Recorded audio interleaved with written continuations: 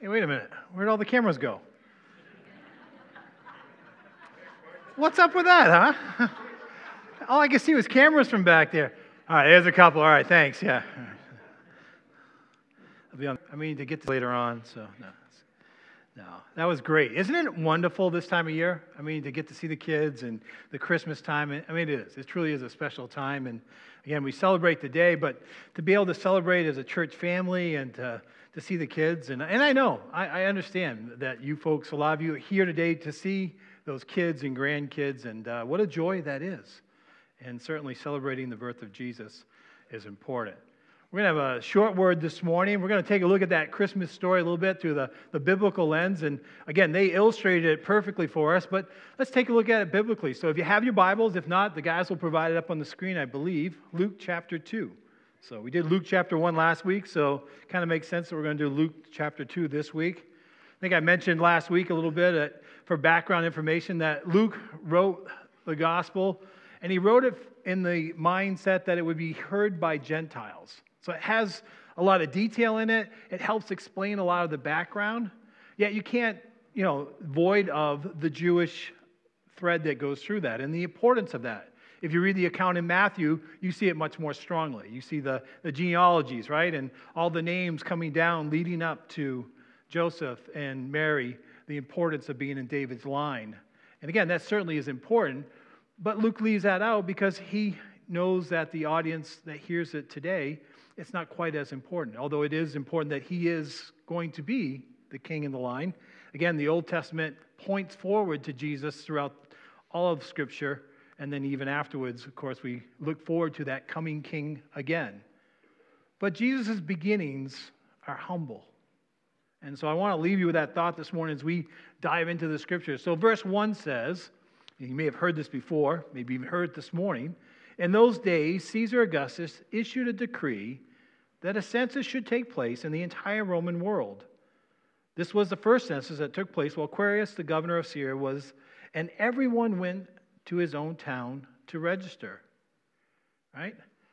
Again, nothing you would say to do with spirituality. In fact, it was probably just as one of those government things that you just had to do, right? And it's hard to see God in those things, right? But I found this to be true, and if you look through the Scripture, it happens over and over again. God uses, whether it be government, circumstances, or unbelievers even, to do His will. And so there's a reason for this. God used this, even though we would say, well, this doesn't make sense. This has nothing to do with the birth of Christ. Oh, yes, it does. Because where Jesus is born is important. Again, it was another sign to the leaders, or should have been to the leaders of that day, that He truly is the Messiah. Right? He has to be born in a certain place. And so in order to do that, God had to move them along. And so He used something very generic, a census, to move people along. Right? I don't know if you realize it or not, but this is actually a census year this year, 2020. And again, for a whole lot of different purposes, right? They take that count to figure out our representatives, to kind of get a population, to know where people are, to see where people have moved to, and demographics and things like that. And it affects monies and all that. But God can use even something like, and it can be for His purposes. And yet, sometimes we don't understand that, and it can be difficult. But Joseph is obedient, right? He's a good citizen at this time. So verse 4 says, so Joseph also went up from the town of Nazareth in Galilee to Judea to Bethlehem, the town of David, because he belonged to the house and the line of David. He went there to register with Mary, who was pledged to be married to him and was expecting a child. While they were there, the time came for the baby to be born, and she gave birth to her firstborn, a son. She wrapped him in cloths and cloths, there we go, again, not clothes, cloths, and placed him in a manger, because there was no room for them in the inn.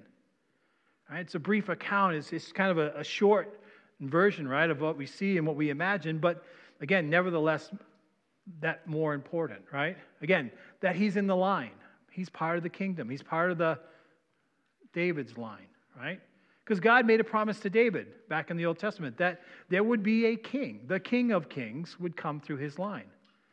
And no, it wasn't Solomon or his sons or thereafter. Again, Israel strayed from that, but there was a king that was coming that was eternal. The King of Kings, the King of the most. As Joe mentioned eloquently this morning, and we worked that out. He's not, that's the king that never died, right? The King of Kings. He's alive today. He's not in the ground. And we look forward to that. But notice, though, the humble beginnings, right? Joseph and Mary, we know from Scripture, did not have much in means. They were engaged to be married, right? Which was very serious that day. Engagement probably was even more committed in some ways than we would have today, right? Engagements didn't get broken off. It was basically, that was just a stepping stone to the marriage. And so we know that Joseph took that on with Mary, even though she was pregnant, and probably had to hide that fact or have to keep explaining that over and over again. And certainly there was probably some shame in the village, but they go on this journey, right? Now, as I've said, I have no idea what it's like to be pregnant, all right? I want to make that disclaimer again this morning. Some of you weren't here last week. I have no idea. But I can only imagine, taking a trip that involved approximately, by today's, 75 miles. And whether it's by foot or by donkey, we really don't know. We like to think that maybe it was a donkey. Most scholars could argue that out because, again, Mary and Joseph didn't have much money, so they may have walked it. But 75 miles is a long ways. And being 9 months pregnant, at least I can remember when PJ was pregnant, no way. That's probably not going to happen, right? She was not the happiest of camper then. Some of you ladies are shaking your head now. You're like, yeah, no. We're doing a trip this week, and we're going on the plane and all those things, but nothing compared to walking pregnant. Again, the roads were not smooth. They're not paved. It's rough terrain. It's up and down. It's tough. There's some danger involved. It's not an easy trip. Yet, Joseph and Mary are being obedient to those that are over them and saying, all right, we've got to do this, so we're going to do it. We're going to go and be part of the census. We're going to register our name. And so Luke records that and puts that in there. And again, we also know that there was no room at the inn, right? There was no place for them to stay. I've often heard the poor innkeepers become villains in this story, right? They're like, how inconsiderate, right? How bad could it be that you couldn't find at least one spot? You got to imagine, this census is taking place. There's a lot of traveling going on at this point. And obviously, this is on the way to where they had to go. So you know what? They get full. It happens. It's not their fault. It's not like you could call ahead and make reservations or plan this out, right? And say, hey, by the way, we're going to be coming tonight. Could you hold us a room? I'll give you my credit card. No, it's none of that today. We don't have those. They didn't have those conveniences. It was really by walking along and by chance. And most likely, they didn't even know where they were going to end up. Again, they're walking, but how far they walk in a day was probably determined by Mary, her strength, or how far they could just physically get. So I kind of like to give the innkeepers a little bit of a break. In fact, you could almost say they were actually kind of kind in a way. Because they at least didn't say, hey, sorry, we're full. You're on your own. Tough luck. No, they offered at least a place to get in out of the weather. And we know from historians and looking back at it, it was not always warm during that time, right? It would be rather cool at night, And again, you've got Mary here at that a little bit. Some cover was better than no cover. It was better to be enclosed a little bit. Maybe you get a little bit of warmth from the animals. Not so sure about the smell. That's not in there. We don't know. I've been in enough barns to know that that doesn't always smell pleasant. But they had a place, right? But we see, and we can tell from the story that it's a humble beginning, right? It's not the normal way a king would come into the world, right? It wouldn't even be in our thought, right? We would think of at least, a king would come in the palace with a personal nurse and all the best of the day. Yet the king that we claim today came in humbly. In fact, he didn't even have his own place where he was born. Interestingly now, watch what comes up next. I love this next part. I mean, again, I love the birth too, but I like this next part. I know we're not supposed to have favorites in Scripture, but I really do like this next part. It's verse 8. It says, "And there were shepherds living out in the fields nearby, keeping watch over their flocks by night. An angel of the Lord appeared to them, and the glory of the Lord shone around them, and they were terrified. But the angel said to them, 'Do not be afraid. I bring you good news of joy that will be for all the people.'" I love this part for a number of reasons. One, again, we have the angels, right? And we talked about that last week as the angels announced to both not only Elizabeth, remember we talked about John the Baptist, but also to Mary. And again, the first response is fear, right? This is supernatural. This is something that doesn't happen every day, right? I mean, if you tell me you see angels every day, we may have to talk. We may have to go somewhere, and you know, you may need some help beyond my capabilities. No, right? It's not a normal occurrence. It's a supernatural, right? But I love the fact that he goes to the shepherds, right? Now, in context, shepherds were not the top of the society list. Shepherds were pretty low. In fact, they were pretty rough guys, to be honest. They were not what you would call the brightest bulb in the pack, right? They were low in standard. They were like, if you couldn't do anything else, you could be a shepherd, right? And you were a loner. You hung out by yourself a lot of the time. You'd be out in the countryside. Now, some of you say, hey, that wouldn't be so bad. But really, not all the time. It'd be a lonely life. You're facing enemies all the time. You know, they were susceptible to robbers. They were susceptible to animals. Again, and they didn't have a nice high-powered gun to fend themselves off.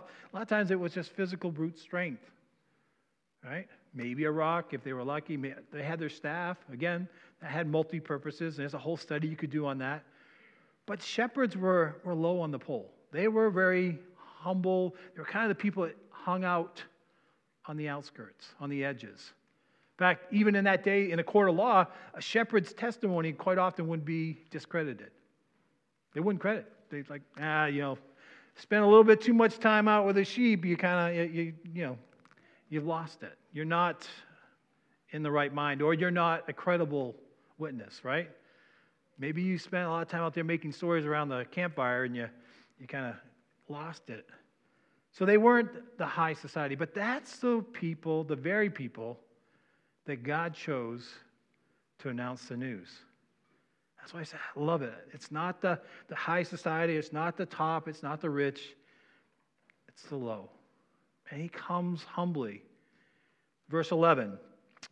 "Today, in the town of David, a Savior has been born to you. He is Christ the Lord. This will be a sign to you, and you will find a baby wrapped in clothes lying in a manger." Right? He announces to them. And it's interesting, too. He announces that you'll find a Savior, David. Right? Again, these shepherds are not schooled. They're not in the temple. That probably didn't mean a lot to them at that point. It would be very doubtful that many of these shepherds had any inclination or even around the temple. Maybe, if they were around the temple, the only thing that they might have done was sell the sheep. Because in that day, they would sell the sheep to be sacrificed. And again, the more you could get for sheep, the more money you made, and they were known for being shrewd. But they certainly wouldn't be looking for David. A little ironic twist here, and again, you probably don't think of this when you read the Christmas story, but in some ways, Christ's coming is the sign of the end of their business. Think about that for a minute. Some of you are going, oh, I got that, Pastor Charlie, that's pretty good, right? Jesus ends the sacrificial system. He's the end of that. So the fact that they're selling sheep for that purpose, there's an end that's coming with that. Again, they wouldn't have realized that, but it is kind of ironic when we look back at that. And the angels announce to the shepherds. Verse 13, "Suddenly a great company of heavenly hosts appeared with the angels, praising God and saying, 'Glory to God in the highest, and on earth peace to men on whom his favor rests.'" Right? Break out in praise. Nothing against our praise teams here, but I'm telling you, I gotta imagine that it was probably better than you guys. I know I just insulted half of my congregation. That's not usually a good thing. I don't know why I do those things. No. But seriously, can you imagine the heavens opening up and all of a sudden all these voices start singing, right? Think about it. It's a clear night. There's stars out. It's quiet. And all of a sudden it just bursts bright open, bright lights, and music. And they're singing praise. And you're a shepherd saying, well, that's a new one. That doesn't happen every day. No, right? They had to be in awe. I can't even imagine the scene. And I have a feeling that the words here even kind of, they hinder it. They box it in. It's not to the fullest. You know, sometimes you can't just describe things. And if we do, it's very limited. We only see through a limited view. I got to imagine this is a great scene. Announcing the birth of Jesus. Announcing the King of all kings. Then the angels left. You say, well, that's where the story goes on, right? Verse 15. When the angels had left them and gone into heaven, the shepherds said to one another, let's go to Bethlehem and see this thing that has happened, which the Lord has told us about. So they hurried off and found Mary and Joseph and the baby who were lying in the manger. All right, a couple things here. Wait a minute. These are shepherds, right? I told you, they're loners. They're not in the population very much. They're not in the crowds. And they're going to leave their sheep to go look for somebody they've never met, they've never known, don't even really know where to look. You got to say, something struck them, right? Something happened to them to make them totally go in a different direction. Does God still do that today? Does God still do that? Does He sometimes ask you to do something that totally doesn't make sense? Yeah. It's when God takes a hold of you or gives you a calling on your life, He changes everything. He changes the norm. And so we see the shepherds here leaving. Again, they left them with some people for protection, but they didn't know how long they were going to be gone. They didn't know exactly where they were going. They just knew they wanted to go see this baby they had just heard about. And so they immediately hurried off and went to find them. How they found them, we don't know. Again, it's not like there were road maps or signs as far as pointing, hey, or Joseph and Mary even had a calling card. I mean, in fact, if they had asked the innkeeper, he probably wouldn't even know. He said, well, maybe it's, I saw a pregnant lady earlier today. But they went to go find this newborn king that they were told about by the angels. And then as we wrap this up, again, we see the change here, but verse 19 is another one I've got highlighted and underlined, and it's really the basis for this morning's message. But it says, but Mary treasured up all these things and pondered them in her heart. The shepherds returned, glorifying and praising God for all the things that they had heard and seen, which were just as they had been told. Back to that verse 19, right? Mary treasured up all these things and pondered them in her heart, right?